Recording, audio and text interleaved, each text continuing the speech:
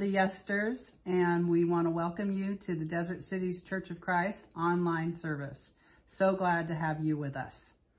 Yeah, guys, good morning, and here we go on together. We're going to get to hear a great lesson today from James Hammond. He's going to be continuing our sermon series that we're doing for Easter as we get ready for Easter coming up here, called The Rescue Story.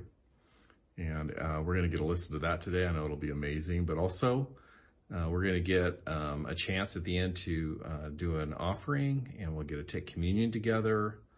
We really want to encourage everybody to check out our social media links, and that way you can stay connected with us throughout the week, and you can get encouragement and find different opportunities there to stay connected. We really also want to hear people's prayer requests as we can continue to pray for each other, but even in a more specific way. So anyway, grab your Bibles and let's get into God's Word together.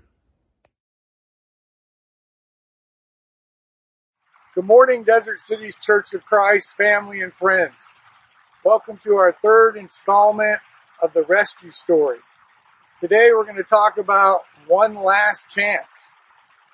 Last week, Jake talked about Judas Iscariot and how he had experienced all the love, nurturing, direction, and fellowship with Jesus and the other disciples.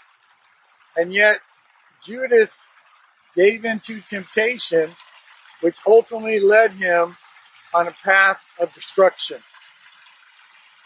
James, the brother of Jesus, says in James chapter 1, verse 13, "When tempted, no one should say, 'God is tempting me.' For God cannot be tempted by evil, nor does he tempt anyone. But each person is tempted when they are dragged away by their own evil desire and enticed. Then, after desire has conceived, it gives birth to sin, and sin, when it is full grown, gives birth to death." Sin is a virus. Sin destroys life. In the 1960s, the sexual revolution had started. We were the enlightened Americans. The sexual revolution, also known as the time of sexual liberation, was a social movement that challenged the traditional codes of behavior related to sexuality and interpersonal relationships throughout the United States and subsequently the wider world. This occurred during the 1960s through the 1980s. I was a teenager during this time. I saw the destruction of the so-called freedom that society went after. I personally suffered the consequences of this kind of behavior, where sexuality is more important than spirituality. This led to the rise of divorce, single-parent homes, pornography. Today, pornography generates $12 billion in annual income. When I share this statistic with younger people, they are shocked. It's almost unbelievable to them. But as we get older and we get tempted and we give in to temptations, these kind of behaviors become enslaving and they become normative. There are countless stories of ruined marriages, ruined families because of the sexual revolution. This is the nature of sin. It is a destructive virus. Sin starts out as an isolated problem, but left in the darkness, it makes its way through society. Which leads us today to an amazing story about a man who lost all hope, whose life was completely dominated by sin, and got one last chance. Let's pray. God, please bless our time in your word this morning. Help our hearts to know your love more deeply. God, help us to understand the destructiveness of sin. Give us hearts that are full of gratitude as we examine your word and think about our own lives. In Jesus' name we pray. The thief on the cross is an amazing story, not because of what the thief receives from God, but because of God's mercy. In Luke chapter 23, verse 32, it says, 2 men, both criminals, were also led out with him to be executed. When they came to the place called the Skull, there they were crucified with him along with the criminals, one on his right and one on his left. Jesus said, Father, forgive them, for they do not know what they are doing. And they divided up his clothes by casting lots. The people stood watching, and the rulers even sneered at him. They said, he saved others, let him save himself, if he is the Christ of God, the chosen one. The soldiers also came up and mocked him. They offered him wine vinegar and said, if you are the king of the Jews, save yourself. There was a written notice above him which read, this is the King of the Jews. One of the criminals who hung there hurled insults at him. Aren't you the Christ? Save yourself and us. But the other criminal rebuked him. Don't you fear God, he said, since you are under the same sentence? We are punished justly, for we are getting what our deeds deserve. But this man has done nothing wrong. Thief on the cross is an incredible story of how much mercy God has. During this time period, the Romans were ruling Israel, and their justice was ruthless. Many were crucified around the time of Jesus.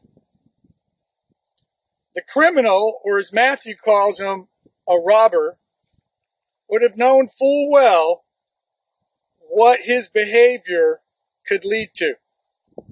The consequences of his criminal activity would be severe. Crucifixion on a cross. And yet, he continues in this type of behavior till finally he is caught, found guilty, and crucified with Jesus. We have to ask ourselves, what was the condition of this man's heart, his character, that allowed him to get so removed from morality, to be so into criminality, that he would risk crucifixion. His character was corrupted. His heart was corrupted. The sin of his life was a virus in his soul, and it had destroyed his life.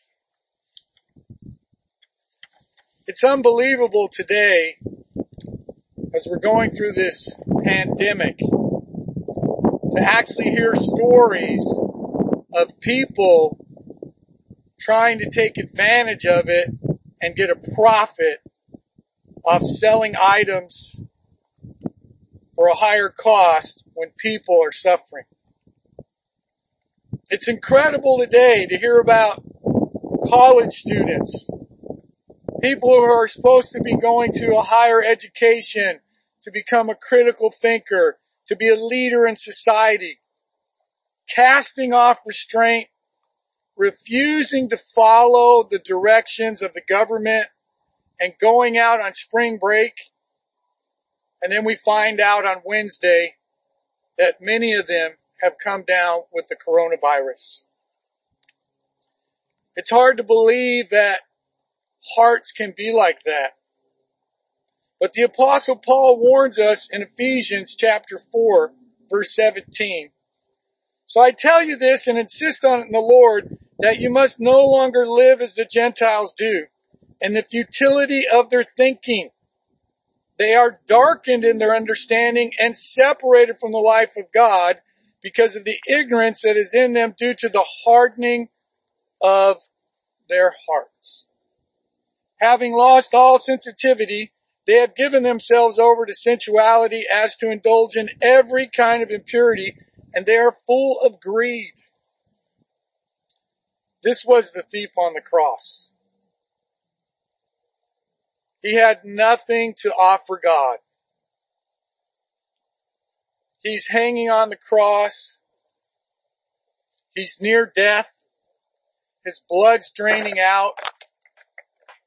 And he's guilty of sin. Yet we see a similarity between the thief on the cross and the prodigal son. In Luke,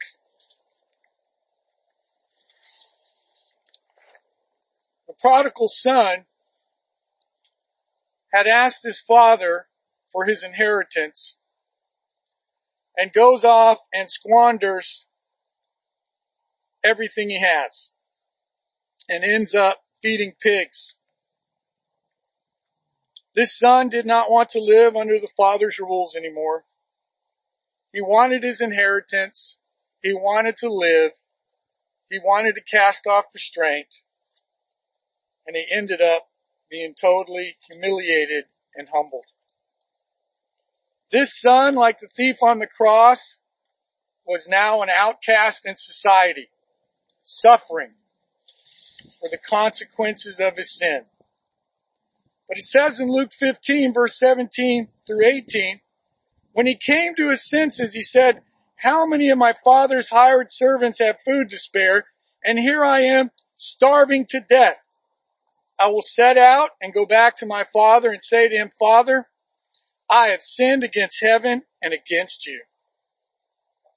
When he came to his senses, the thief on the cross is hanging there. He hears people ridiculing Jesus. But he hears Jesus say, Father, forgive them, for they know not what they do. Something at that moment changed his heart. And he rebuked the other criminal. And he confesses freely, I'm getting what I deserve. This is the power of the gospel. His whole attitude changed. He's suddenly humble before Jesus. This is the core of the gospel. It's about changing hearts.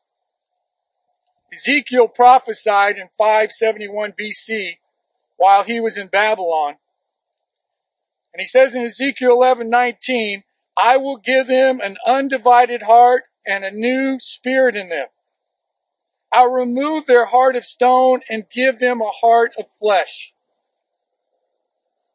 There's so many accounts in the Bible and in the church today of people who have had a spiritual response to seeing their sin and seeing God's mercy and being able to reconcile how much God loves them. Sin is like a virus. It kills and destroys, just like we're seeing today in our society. And here's the thief on the cross, hanging there. Nothing to offer God. And he says to Jesus, Jesus, remember me when you come into your kingdom. And Jesus answered him, truly I tell you, today you will be with me in paradise. Jesus, battered, beaten, hanging on the cross, pouring out his blood for the forgiveness of sins, is concerned about a sinner, a thief. a man with nothing to offer. There's no life that he's going to live after this. He's not going to go proclaim the gospel. He's going to die. And yet God has grace on him. One last chance. The thief on the cross asked for forgiveness, asked to be with Jesus. If we are honest, this is all of us before the cross of Christ. We have nothing to offer for the sacrifice that Jesus was willing to give for each and every one of us. We need to let that sink in. We need to think about how the prodigal son responded, how the thief responded. We need to openly admit where we fall short, and the struggles we have, and ask God for help, ask for forgiveness. There's a great deal of confusion today about the implications of grace in our lives. The Apostle Paul said, I am the worst of sinners. And yet he said in Romans 12:1, therefore I urge you, brothers and sisters, in view of God's mercy, to offer your bodies as living sacrifices, holy and pleasing to God.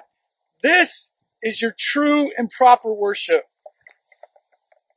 According to Paul, when we truly understand that we have nothing to offer God in exchange for His grace, there is only one true response: to offer ourselves as living sacrifices.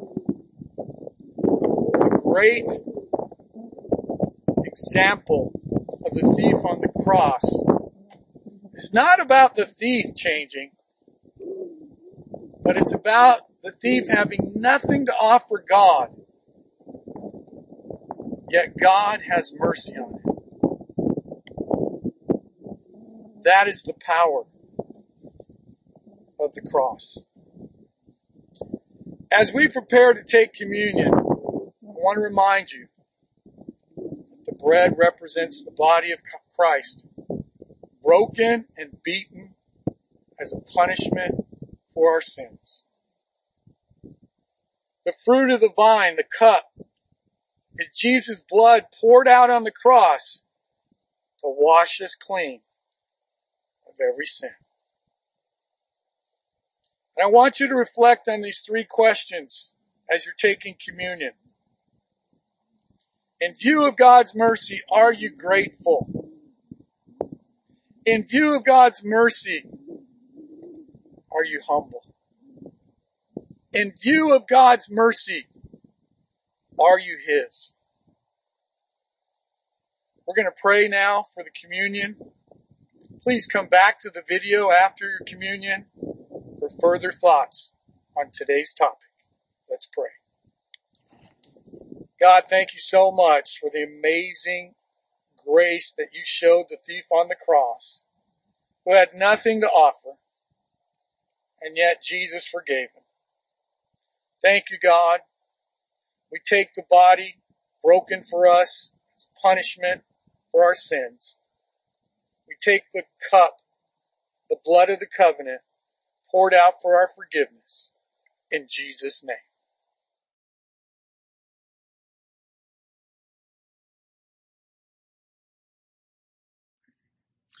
Welcome back. I hope that you had a reflective time during the communion, that your heart was moved, and that you're more grateful now for God's mercy. It's important to know that the thief is being punished for his criminal behavior. His sin caught up to him. That is what happens. Sin catches up to us. It destroys who God intended us to be. It brings destruction just like a virus. And it doesn't discriminate. We see that in our world in all kinds of ways where sin has destroyed lives. started out small and become a massive problem. God the Father doesn't want to just give us eternal life. He wants to set us free from the power of sin today. And as Jesus said in John 10:10, give us life to the full. There are two distinct theological dangers in this passage on the thief on the cross. Number one, many have come to think that the thief on the cross is the plan of salvation or an example of how someone is saved. We need to remember that Jesus in the flesh had the power to forgive sin. In Mark 2:10, Jesus forgives and heals a paralyzed man. And he says, but I want you to know that the Son of Man has authority on earth to forgive sins. This was before Jesus actually died for our sins and before he had been risen from the dead. So theologically, the thief on the cross received mercy under the Old Testament, not the New Testament. Again, this shows the amazing mercy of God Almighty. One last chance for the thief on the cross. Number two, a person should not wait until the last minute of their life and then surrender to Christ. This is not God's plan nor God's hope. It's not God's will for us to be burdened by sin all our lives. He wants to set us free from the power of sin now. Jesus said in John 8:31, if you hold to my teachings, you are really my disciples, then you will know the truth, and the truth will set you free. That's God's will for our life. There are two distinct practical realities in this passage. Number one, a soft, humble heart is not what Satan wants any of us to have. And that's why Paul writes in Ephesians 6:11, put on the full armor of God so that you can take your stand against the devil's schemes. There was a change of heart in the thief on the cross. There was a change of heart in the prodigal son. That's what God wants for us. A soft, humble heart. Satan wants us to have the opposite. Number two, we have to continue to cultivate a heart of humility towards God's amazing and unmerited favor. Not to earn salvation, but to honor salvation. Here at Desert Cities Church of Christ, we want you to know that if you're struggling with sin and want help, please contact us. We all struggle and we can all use some help. If you want a deeper understanding of the theology around the thief on the cross, please contact us. We'd love to get into the scriptures with you. I hope that today's message blesses your life, helps your heart, and gives you great resolve to love God with all your heart, soul, strength, and mind. Thank you, and may God be with you.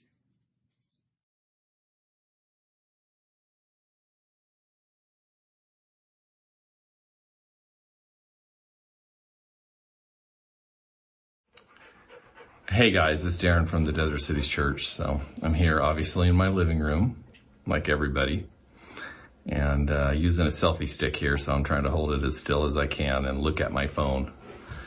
And so anyway, I just want to share a couple thoughts about contribution. As we're in this really difficult, I don't know, I've never seen experienced anything like this time in our lives right now. I want to challenge us just a little bit, in the most loving way I can, about making sure that if we have the means, we're not holding back. I think it would be totally normal and natural for any of us to try to start stashing a little extra away right now. Usually it's good to save for the rainy day before the rainy day hits, but better late than never, right? Since none of us do everything perfectly. But one of the areas that I want to just get us think about that we're not trying to take from is just our giving to God, our support for the church. For me personally, my family, we give on our income. So if we don't have income, we generally don't give, unless it's some kind of different offering. But, so I'm definitely saying if you don't have any money coming in right now, you don't know how you're going to pay the bills, you don't know, what's going to happen next, then I am definitely not, challenging you to give out of what you do not have. But if you still got a job, you're still working, you still have income, or you still are in a good place, please continue to support our family, support this body that we are all a part of. The church is us. And, that's kind of, what I want to make sure we're not advocating for people to hurt themselves during this time. But, I just think that, a scripture you probably heard a lot right now that is often talked about is John 16. Jesus is at the Last Supper the night before he's arrested, and he, or the night he's going to be arrested, and before he's, crucified, he says, in this world you'll have trouble, but take heart, I have overcome the world. And there's plenty of trouble to go around right now.